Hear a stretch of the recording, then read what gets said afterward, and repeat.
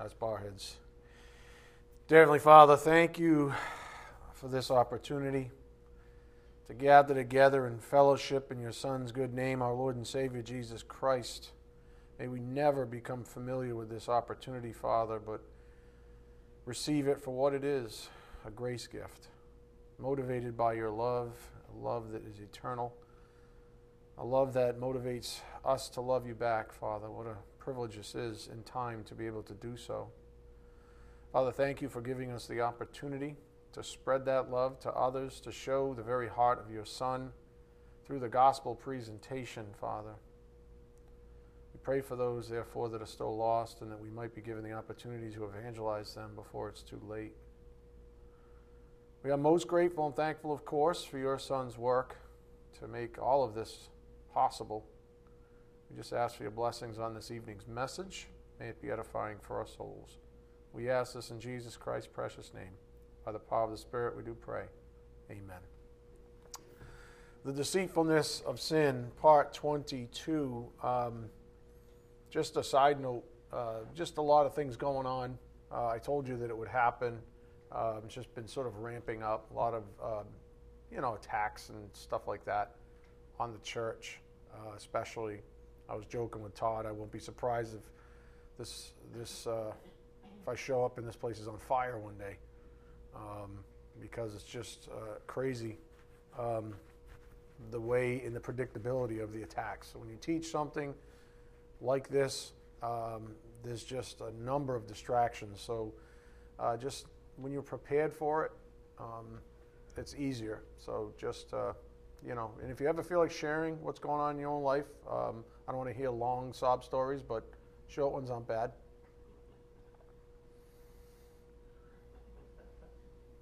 They didn't think that was too funny. What, are you guys in a mood tonight? Is that what it is? It's Thursday night, you're all tired. It's cold. Oh, where's snorkel? Anyways, the Spirit's had me thinking about the human conscience.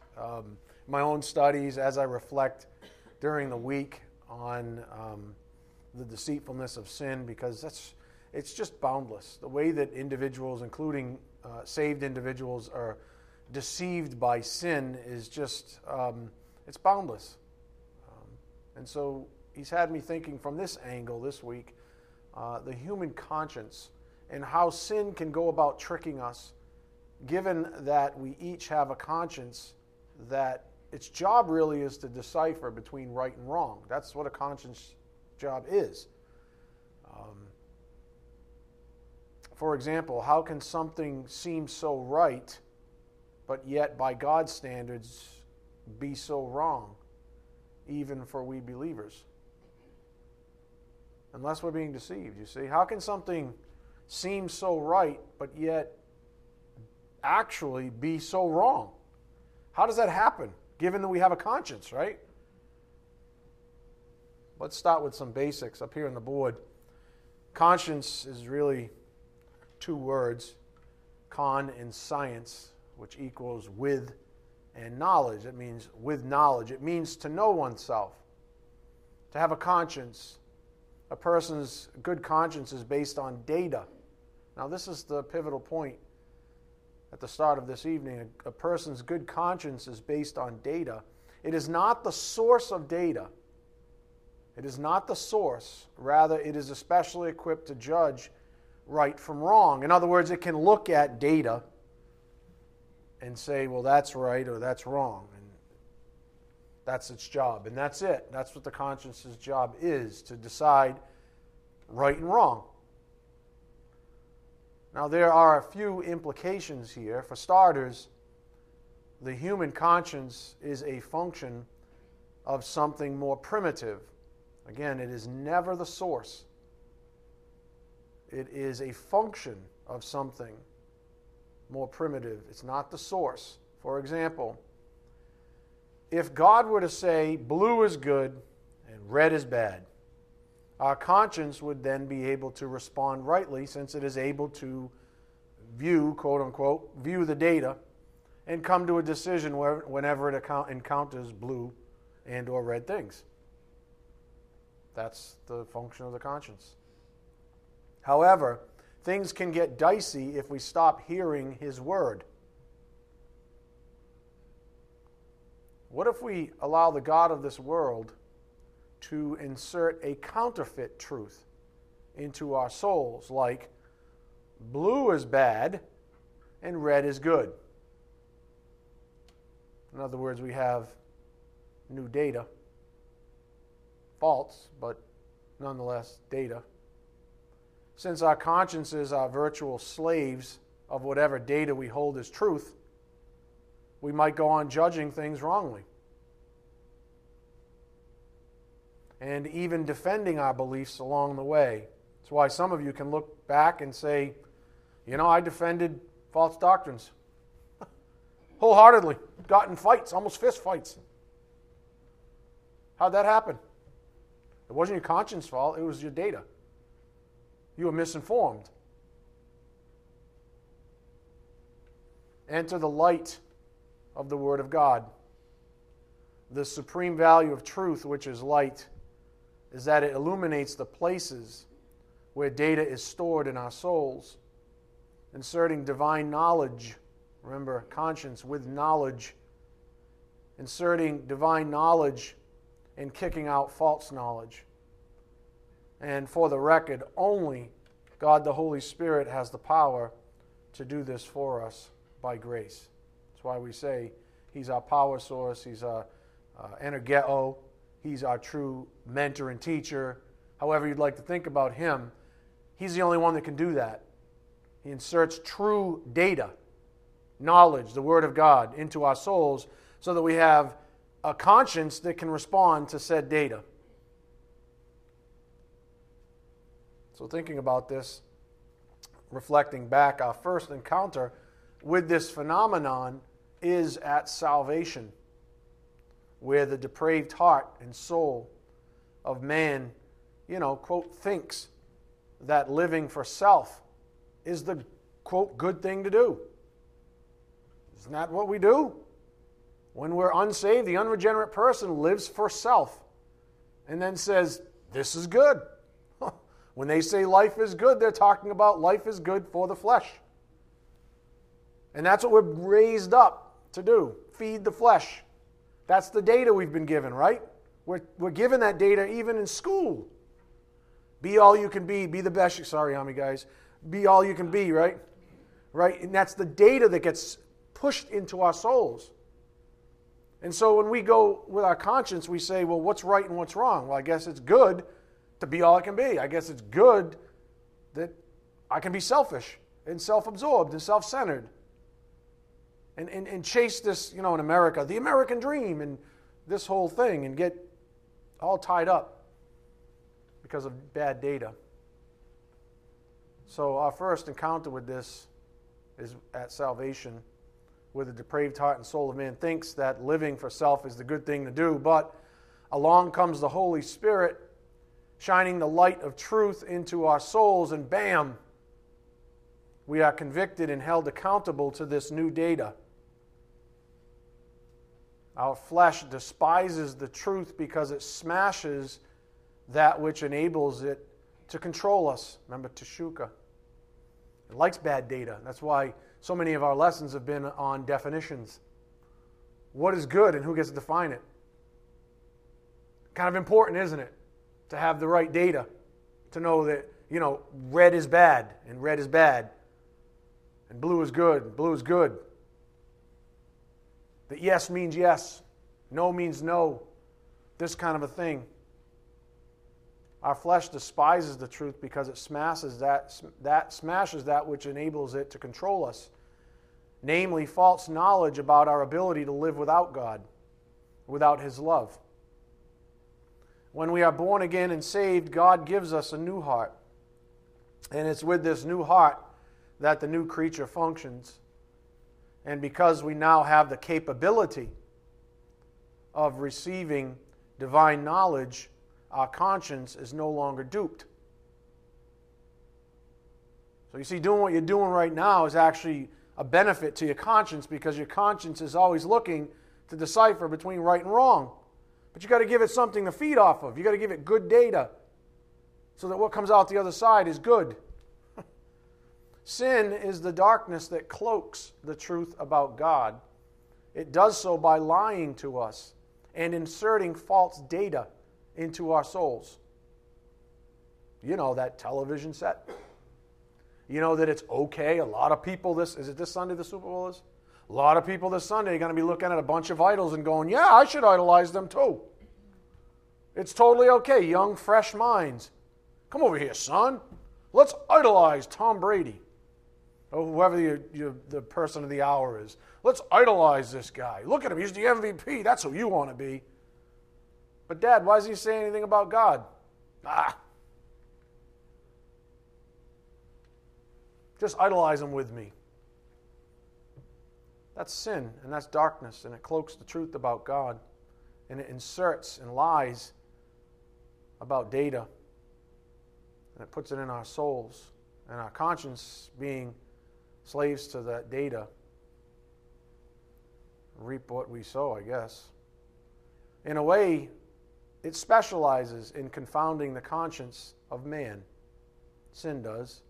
It presents man's conscience with bad data and says, this is truth.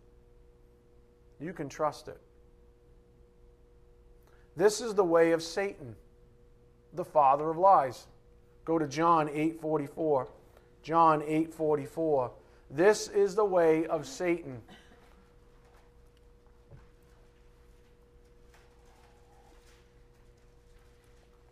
It's what he does. It's what I'm learning he does best, really. He doesn't have to do a whole lot. He just has to insert lies.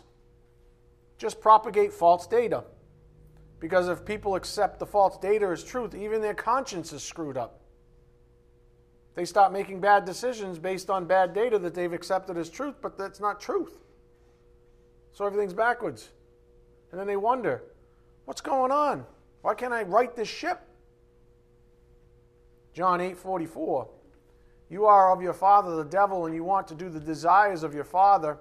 He was a murderer from the beginning and does not stand in the truth because there is no truth in him. Do you see how absolute that is? There is no truth in him. Whenever he speaks a lie, he speaks from his own nature, for he is a liar and the father of lies.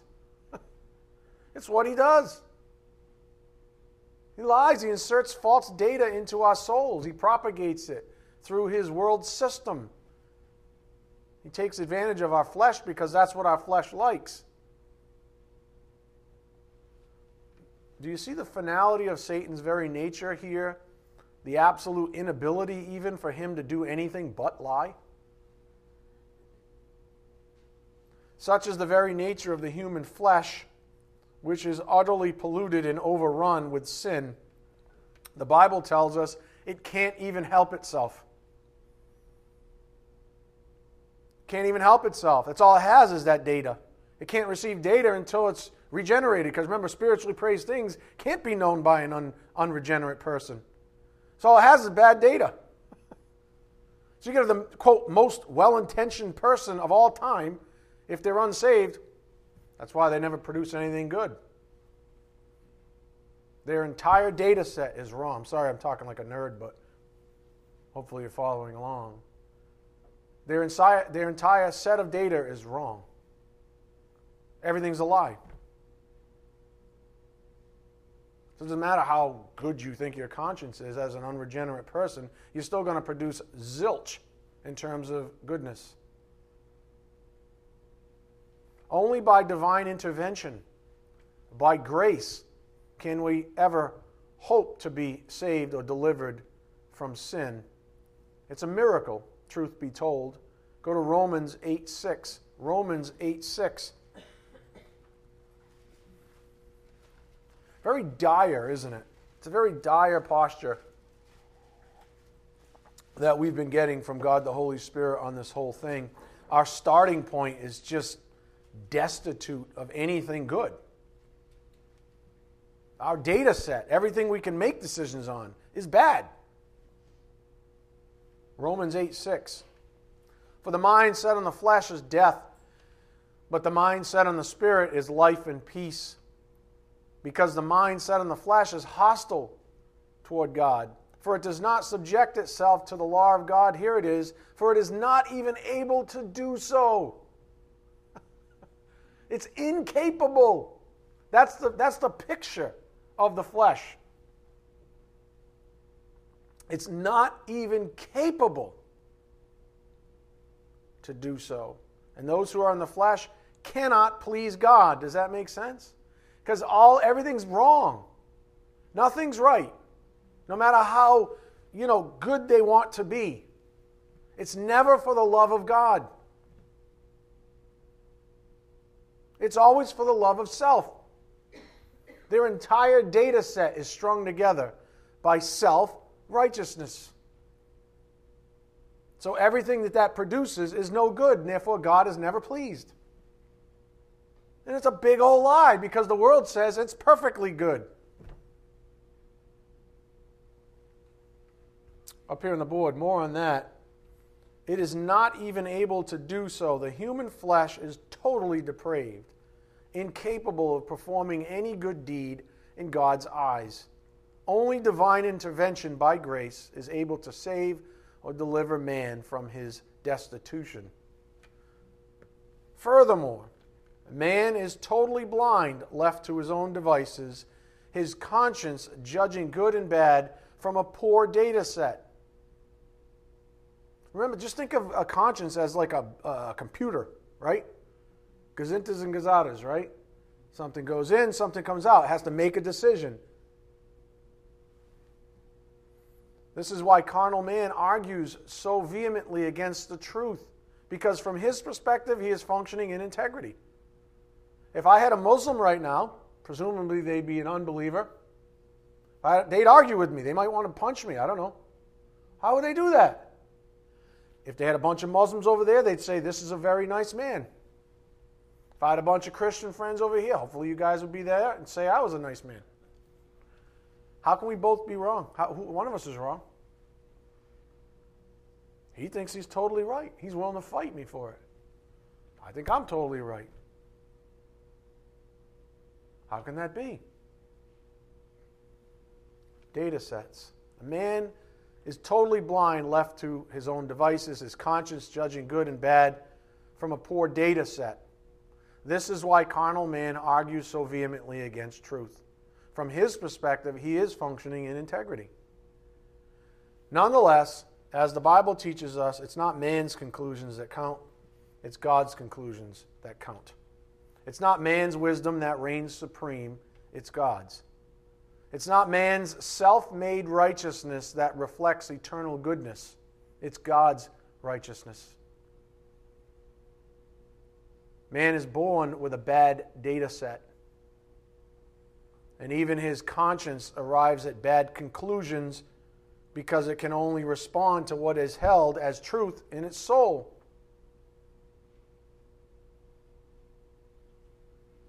So, to bring this full circle, one of the great miracles that we are given as believers is the baseline ability to gather good data unto ourselves. It's one of the great miracles that we're given. We're given I call it new faculties, new apparatus. We have the ability to receive and digest that which is absolutely true from God in heaven. We get to set our minds to it even. This is how this all clicks, you see. We get to set our minds to that new data set. A data set, like Jesus would say, it's not for them to understand.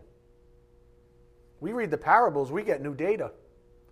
An unbeliever reads the parables, they're like, sounds like good moral stuff.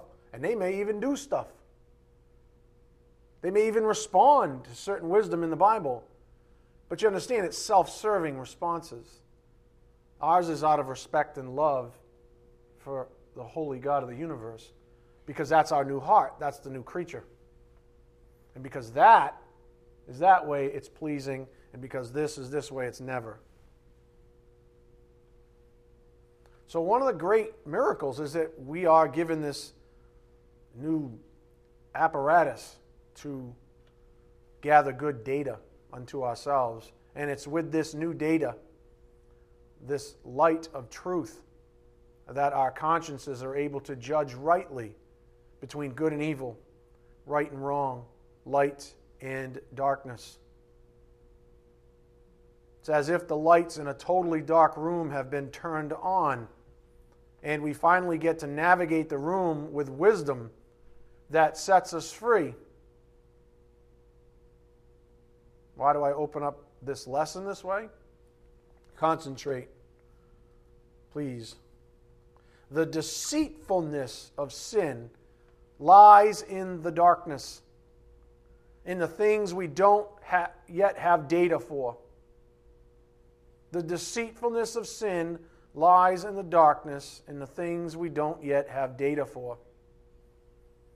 And when this is the case, we might do, the best we can with what we've got, but it'll never be safe thinking until we have all the data, which, in all practicality, is not in this lifetime. But we can be sanctified. We can be pleasing to the Lord. We must concede that every one of us is still in the dark about something in our lives. Is that fair? Every one of us is in the dark about something in our lives. Which is why the old saying, a light bulb just went off in my head, is so accurate. It's because when the Spirit teaches us the truth about ourselves, convicting our consciences even with knowledge, remember, along the way, He essentially has turned on the lights in our souls. And we are able to make good decisions at that point. Able to make good decisions. Now you got a little thing called free will. In other words, your free will can always ignore what your conscience is saying. That's why your conscience will haunt you when you're doing the wrong stuff, and you know it's the wrong stuff. Which is why we call that a sin, James 4:17, because you know it's wrong, and you're doing it anyways. But you see, God did His part, just like He promised. I'll insert good data. I gave you a conscience. Now that whole thing can function properly. Now you can come along and say, awesome, and run with it, and do things that are pleasing to God. Or your little old free will can say, nope, I don't feel like it. I'm in a mood. I'm going to do something different. But that's a whole nother series, I guess. So we can't disobey or ignore the truth, of course. It's when all this happens that we are able to begin making better decisions and bring glory to God in ways never before even possible. Again, this is the value of our current passage. Let's read it again, verse 6. Romans 8:6, still there, right? For the mind set on the flesh is death, but the mind set on the Spirit is life and peace. Because the mind set on the flesh is hostile toward God, for it does not subject itself to the law of God, for it is not even able to do so. And those who are in the flesh cannot please God. Again, the two principles I was giving you up here on the board on this, it is not even able to do so. The human flesh is totally depraved, incapable of performing any good deed in God's eyes. Only divine intervention by grace is able to save or deliver man from his destitution. Furthermore, man is totally blind, left to his own devices, his conscience judging good and bad from a poor data set. This is why carnal man argues so vehemently against truth. From his perspective, he is functioning in integrity. So I hope you see what the Spirit's getting at here as it pertains to the deceitfulness of sin, and how it attacks us, how it inserts false data. Let me help you up here on the board. Sin's end game is to thwart the will of God. The most effective way to do this is to insert false data into the soul, thus confounding the conscience. You see, all it needs to do is get you to take on a few bogus definitions. Some of you have learned an awful lot about love over the past few years. Some of you thought love was some, I don't know, stiff, sterile, unfeeling, just this, like, I don't know. Some of you thought love was like just like pages in a book. Some of you had no heart for anything, for others even. And you're learning that that's not love at all. The greatest manifestation of love, Jesus Christ, he spent his whole life for others. Laid down his life for others. We've been learning that love actually is active, that it can't help but express itself. If it sees somebody in need, it helps them.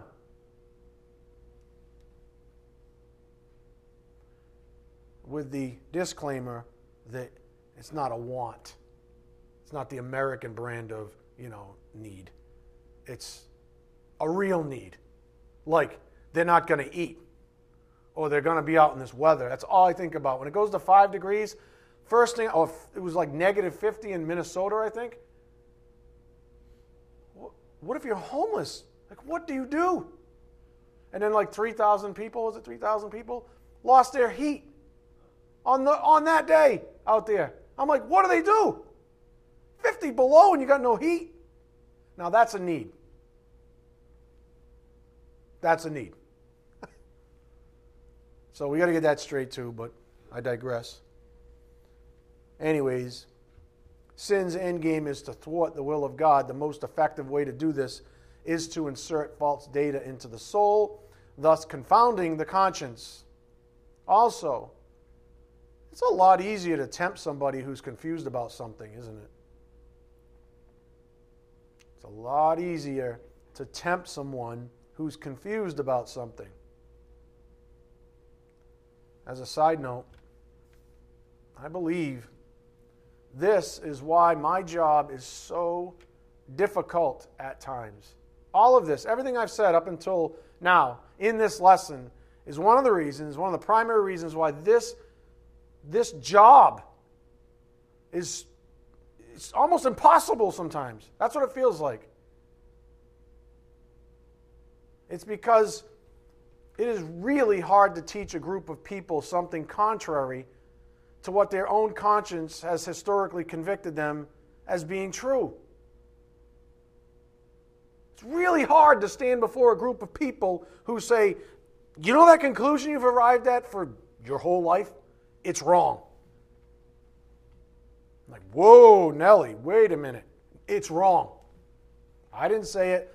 God said it. Like I just said about, wants and needs. Let's face it. Most of us here have no real needs. Maybe a sick person like Art or Frank or Betty taking care of Frank or, Jane taking care of Art. Whatever. Those are real needs. That's totally different. It's really hard to teach people something contrary to what their own conscience has historically convicted them as being true. Every human being, until the point of salvation, has run on false data. Every human being has run their lives on false data. And the human flesh stands like a sentinel, guarding that data from corruption, from its perspective. It's got its own little forces, doesn't it? It's like a sentinel. It stands out front. It says, no, bald man. You're not getting anywhere near what's behind this thing right here. I've been controlling this person for 40 years. And truth is not about, light is not even, I've got this whole thing sealed off. There's not going to be no cracks, no light's going to even seep through. The curtains are never going to be open. We're closed for business. That's what the flesh does. Because that's the Holy Grail, you see. Data. Truth. Wisdom, knowledge. That's the Holy Grail.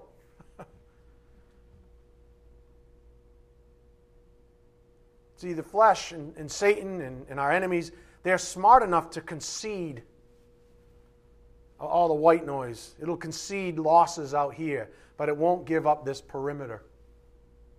Not to use a football analogy, but one of the things I really do like about the Patriots in Belichick's form of he says, go ahead, you can go 80 yards on me, but when you get in the red zone, I'm stopping you. That's his strategy. Why? Go ahead, kick a field goal. I don't care. You're not going to beat me with field goals. As long as I stop you right here. This is the red zone. That's the flesh. Doesn't want the doctrines that are so well seated. All the religious ones. All the ones that, for years pumped you up and made you feel good about that life that you've been living that is antithetical to Jesus Christ. All those things that you've been protecting for all those years. There's a sentinel out front called the human flesh. And then he sends a guy like me, just another dude. There's nothing special about me, who's sitting there with a pickaxe, pounding on it. Or if you prefer, the rod of the shepherd. But that's what it feels like. Picking at this thing. And you can see it in people's body language even. You can see it. It's palpable. People don't want the truth. That's part of the deception and the deceitfulness of sin.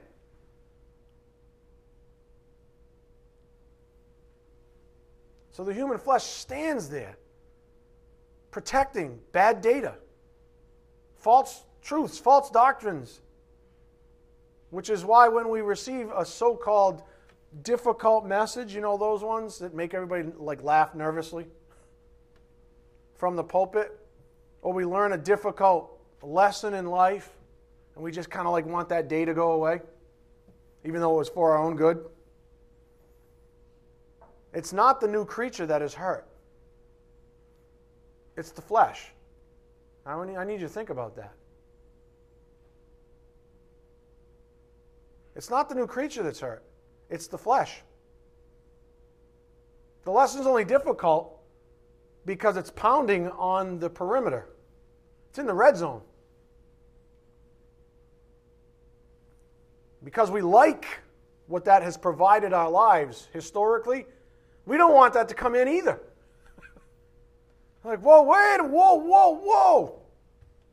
I built my whole life around, I'm going to go to church.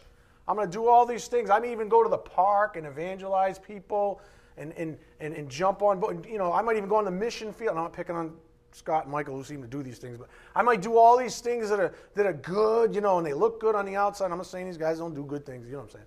Right? I can do all these things and, whatever. But I'm not letting you pass this. Nope. My entire existence, including my self-esteem, is based on false data. That I am the center of the universe. That I'm only going to let this go so far. So what's a difficult lesson then? The new creature is this is music to my ears. Just give it to me, right? Thirsts, hungers for truth. That's the new creature. The flesh, that hurts. Why does it hurt? If your flesh wasn't white-knuckling false data, it wouldn't hurt at all. Your fingernails would still be intact. So I've been alluding to this for some time now. Even wrote a blog titled The Things We Pray For that addressed the deceptive tactic of sinful flesh to misappropriate this pain as, bearing one's cross. I'm just bearing my cross. It's tough. Why is it tough? Seriously, what are you complaining about? Why is it tough? Why would it be tough? In all reality, it's merely old sinful lusts and passions having their backs broken by the word of truth. Old sinful lusts and passions having their backs broken by the word of truth. Hold that thought. Go to 2 Corinthians 7:10. 2 Corinthians 7, verse 10. Paul wrote a little bit about this.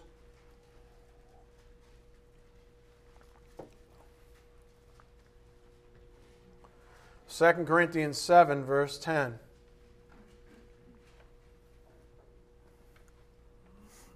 That's all it is. That's all it is. It's truth busting through that wall. 2 Corinthians 7:10, for the sorrow that is according to the will of God produces repentance without regret, leading to salvation. But the sorrow of the world produces death. Up here on the board. The sorrow of the world. This refers to the sentiments and judgments the world clings to regarding the convicting conscience. The, quote, sorrow here is diametrically different than godly sorrow because it is induced by bad data. What are you so upset about? Seriously. So you lost your job. You still don't have needs. Has God provided so abundantly for so long and put you in an abundant nation that you still don't have needs?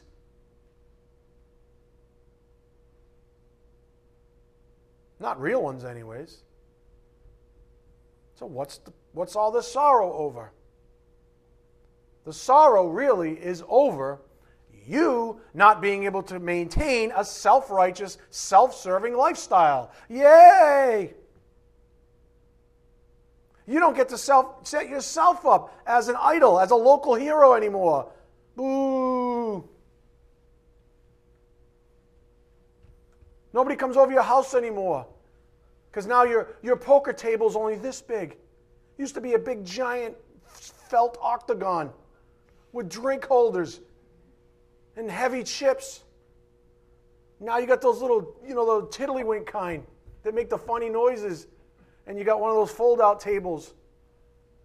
And you're drinking boxed wine. Instead of the fancy stuff with the flutes, ladies. Why does that never hit? That never hits home. The lady's like, stop that, you stop that, mister. That's the sentiment. See? I work hard. I deserve my vino. No, you don't. No, you don't. You deserve nothing. You deserve to respect the holy, sovereign, lovely, beautiful, amazing God, almighty God of the universe. How about that? That's what you deserve. You didn't earn anything, men and women. That's bad data. You're not a self-made man or woman. That's bad data. There's nothing fantastic about you. That's bad data. The only thing that's good about you is Jesus Christ.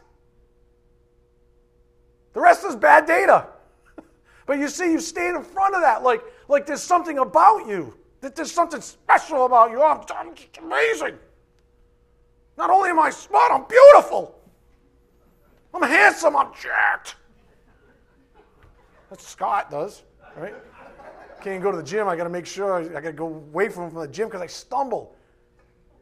He wears like these skin-tight wife-beater shirts. Like, he's flexing. I'm like, dude, man, stop. This never happened.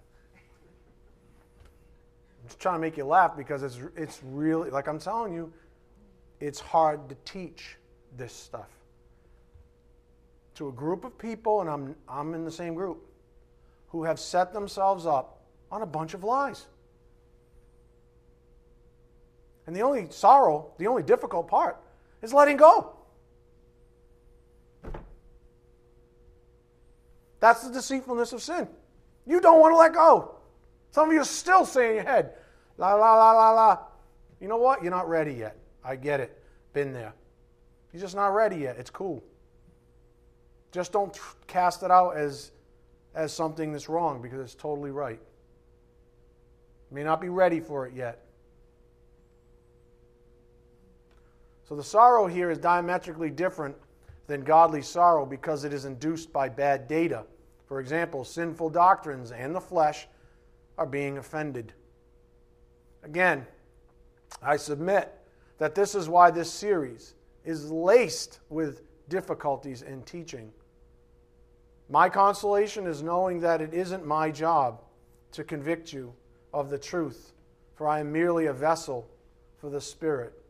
It's the Spirit's job to actually shine light and hence take responsibility for convicting you thereafter. Thank God I couldn't survive it. It's bad enough having to ram my head against that wall, to be in the red zone and try to progress on what I see. That's bad enough.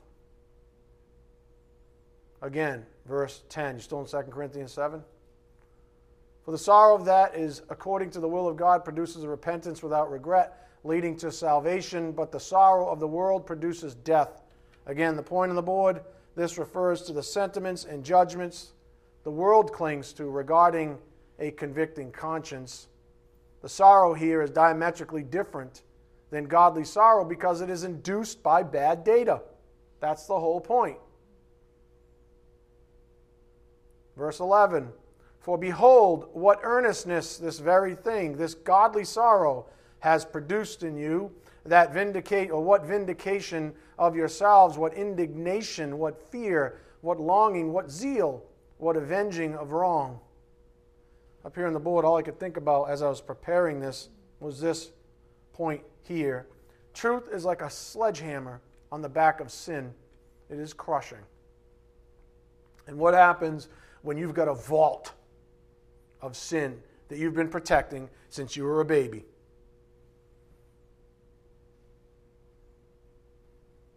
Truth is like a sledgehammer. And the thing that it's beating on is in pain. And it's writhing in agony. And you feel it because you kind of have this connection to it that you don't want to let go. And we play these games like, I'm suffering for Jesus. Just carrying my cross. You sure about that? You sure you're not carrying around a pile of dung? You sure you're not protecting this thing? You sure every time God the Holy Spirit convicts you of the truth that you don't make a bad free will decision against it? You find a way to somehow sidestep it? You find another way to manipulate it in your soul so that want is never identified anything other than a need? God forbid it be exposed for what it is, a want, not a need. There goes your cross. There goes your cross. Because you ain't suffering for anybody but your flesh. It's not carrying a cross when God asks you to give up something that your flesh wants. That's bad data. That's not carrying a cross. That's you not letting go. That's the deceitfulness of sin. Now, I could get up here and lie like a lot of pastors do, or so-called pastors, and tell you that is carrying the cross. But he'd probably shoot me, he'd probably run me over in the parking lot if it wasn't one of you. First. This is for Jesus. You told me if you ever fell off to get out of here. I'm just going to run you over on my way out. Because nobody likes the truth. Your new creature does. Not the old one. That's part of the deceitfulness of sin. Remember, light always decimates darkness, which is why those in love with darkness, those who love themselves more than God or others even, they run from it. Why do you think, I was talking about this with my family this evening, why do you think we've lost so many members of this congregation over the past few years? Why? It's because most people do not want the truth. It's that simple. They do not want the truth. It is literally that simple. Where is everybody? Honest to goodness. They're still living a lie, saying that their lives are more important than this. No matter how much I teach it, no matter how much I try to encourage you to keep assembling together, because it's encouraging for all of us to see your face. I've even told you to come here if you smell. Just sit over there. Just, So I don't get like emails, hey, so-and-so smells. Just going to throw that out there. Well, you tell them. Don't give it to the pastor. I'm serious. Just make it here. Somehow make it here. What's more important than being fed the Word of God? You know what? You ready? Here it is. You ready? Oh, nothing. Nothing. What's more important than going home and reading your Bible? Nothing. What's more important than praying? Nothing. But inside that red zone, everything's wrong with those things because those things are a threat to your little way of life. That little way of life that you really still, to this day, have no intention of giving up. You're still white-knuckling it. Some way. In some little corner. You know how it is. So those that love darkness, they run from it. Again, why do you think we've lost so many people in this congregation? People don't want the truth. That I am absolutely convinced of. Up here on the board, John 3:20 in the Amplified. For every wrongdoer hates the light and does not come to the light, but shrinks from it, for fear that his sinful, worthless activities will be exposed and condemned. Every wrongdoer hates the light and does not come to the light, but shrinks from it, for fear that his sinful, worthless activities will be exposed and condemned. I was thinking about this as well. Oh yeah, it was a cheery day for Ed Collins. Any misery natural man suffers is because his data set is corrupt. Just put that in, just dwell on that. Any misery natural man suffers, or carnal, say you're being particularly carnal today, which is almost the case, it feels like. Either that or you're super tired. You want to go with that? No? Nobody's like, no, I like it. No. I'm in a mood, I want you to know. Any misery natural man suffers is because his data set is corrupt. If we had pure truth, and it was just your new creature, yay, right? Yay, it'd be like back in the garden before the fall. Woo! And what's the difference?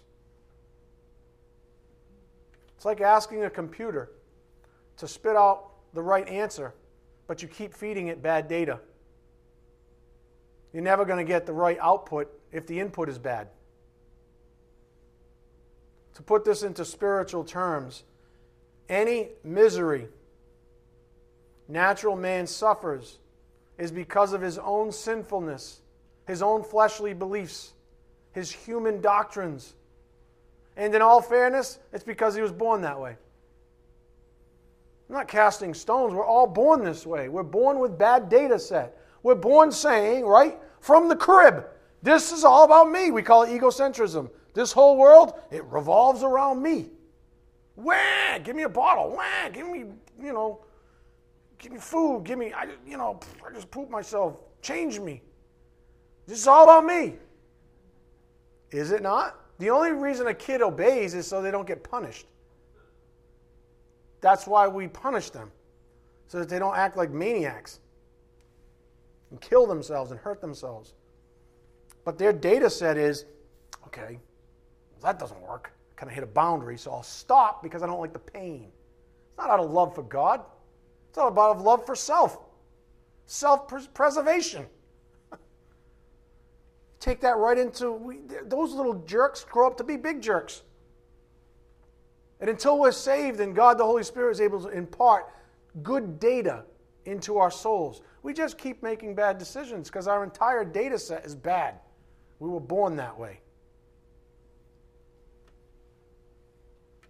As such, this person's natural inclinations ought to satisfy a conscience that functions on sinful doctrines.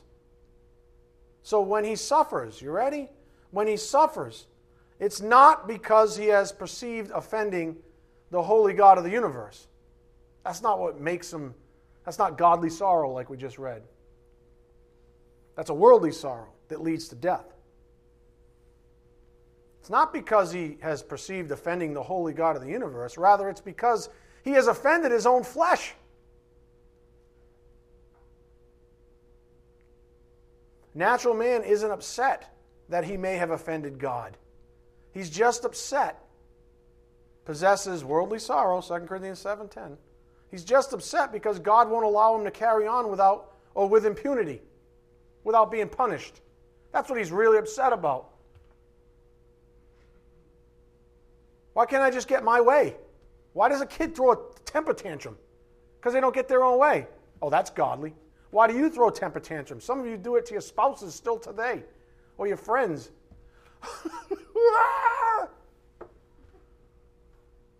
Why do you do that? Why are you throwing temper tantrums? Something's off, right? Doesn't sound good to me. Sounds like worldly sorrow. Sounds like a bad data set. Why are you not spending that very same moment building somebody up or living for somebody else? Or tending to someone's real need instead of someone's supposed need, which is actually a want, and causing havoc for everybody else in your life because you're trying to do that thing. What are we doing here? Bad data set. Bad data set. Fleshly person, they just get upset because God won't allow them to get away with everything that they want to. So they're frustrated. And they're angry. And they're spiteful. And they're miserable. This, my friends, is what we are dealing with. Even in Christendom today. That's the saddest thing of all. My personal belief is a sad one. But I believe there are a lot, capital L-O-T, of so-called Christians still in the flesh. Which is why they don't want to hear the truth from the Word of God. There's no thirst in them. They only want the Word of God if it provides and it pads the little red zone. That's it. That it advances their fleshly causes. That's it. That's all they want the Word of God for. That's not what Jesus wants at all. But that's contemporary Christianity. So I believe there's a lot of so-called Christians still in the flesh. They don't want to hear the truth from the Word of God, nor do they like honest pastors like myself, who make no provision for the flesh. You know, like Holy Scripture suggests. Go to Romans 13:12. Romans 13:12. I'm not about to stand up here on behalf of my Lord and Savior, my great shepherd, and lie to you. And, tend to your fleshly desires, your lusts, your sentiments, your human sensibilities. I'm not going to sacrifice truth that way. I'm not going to insert false data. You were born with enough of it. Romans 13:12. I'm not saying I've never done that, by the way, but that's my will. That's my motivation. Romans 13:12. The night is almost gone and the day is near. Therefore, let us lay aside the deeds of darkness and put on the armor of light. Let us behave properly as in the day, not in carousing and drunkenness, not in sexual promiscuity and sensuality, not in strife and jealousy, but put on the Lord Jesus Christ, and here it is. Make no provision for the flesh in regard to its lusts. Not one. No, none. No provision. Make no provision for the flesh in regard to its lusts. What's a lust? Whatever satisfies the little stuff in the red zone that you've been clinging to. Those are lusts. Whatever protects, whatever stands guard over false doctrines, false data in your soul. The things that allow you, almost in a premeditated way, to make bad decisions. I've seen this a million times. People purposely put truth away, so they can say to themselves, I feel good about this decision. And when they get the truth, they say, I don't want that because then I won't be able to do this game anymore. I won't be able to play this game anymore. Or I can line up everything and make it look just right and polished so that the decision can be called right. Or maybe I'm the only manipulative jackass in this world. Maybe it's just me. But nonetheless, make no provision for the flesh in regard to its lusts. Again, up here on the board, John 3:20, Amplified. For every wrongdoer hates the light and does not come to the light, but shrinks from it for fear that his sinful, worthless activities will be exposed and condemned. I only got 3 minutes left. I can't believe it. Some of you are like, booyah. I mean, I know you got to go shopping with your number 12 jerseys and your hats and all that kind of stuff. I know it's a big weekend. Super Bowl weekend. I know. Let's get practical for a moment now with a principle towards the end of Tuesday's message up here on the board. Sorry, I don't know why that's so little.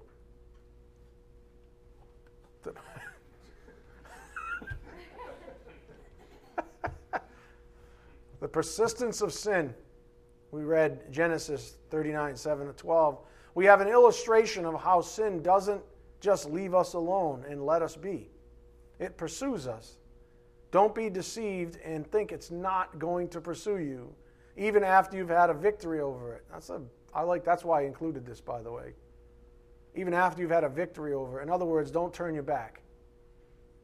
Don't ever turn your back, because sin doesn't sleep. You need to keep on gathering unto yourself good data. That's why all I keep saying to you, I'm like a broken record. Read your Bible. Just keep on reading your Bible. Come to class. If class is open, come to class. Read the blogs. I mean, is this rocket science? No, just gather as much data as possible. Give your conscience something good to think about. Make good decisions for a change. You might be surprised.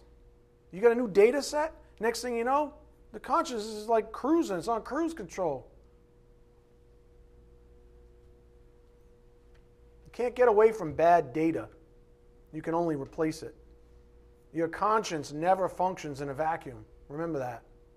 It doesn't have that capability. Your conscience needs something to decide on. Give me data. If the only data is what it's got, what you were born with, that's what it makes decisions on. But if you keep on learning the Word of God and you get new data, now it can make good decisions that bring glory to God instead of glory to self. All that data is designed to bring glory to you. God's data bring glory to Him. That's why that old litmus test, and I think I'll end here, the old litmus test, the one that keeps coming back and back and back and back and back, is what I'm doing bring glory to God. Is what I'm doing, what I'm thinking about doing, what I'm planning on doing, does it bring glory to God? Even that is suspect under the guise of the deceitfulness of sin. Because for years, some of you thought, well, I was doing all this and I thought it was bringing glory to God. Come to find out, it wasn't at all. Why? Because you went with false data. That's the importance. That's the importance of doing what you're doing right now, of reading your Bibles, of praying, asking Him for faith. Increase our faith, Lord. You can't do any of this on your own. Not one lick of it. My whole job this evening was just to encourage you. That's what it always is. I don't go pick new, potatoes and squash and put it on a plate and bring it. It's His food. My job is just to deliver it. Say, wake up a little bit here. This is the deceitfulness of sin. Can't get away from bad data. You can only replace it. Your conscience never functions in a vacuum. Remember that. Let's bow our heads. Dear Heavenly Father, thank you so much for this wonderful privilege to study your word here this evening. We just ask for your blessings as we take the things out and back to our own lives and out to a world that needs them so desperately.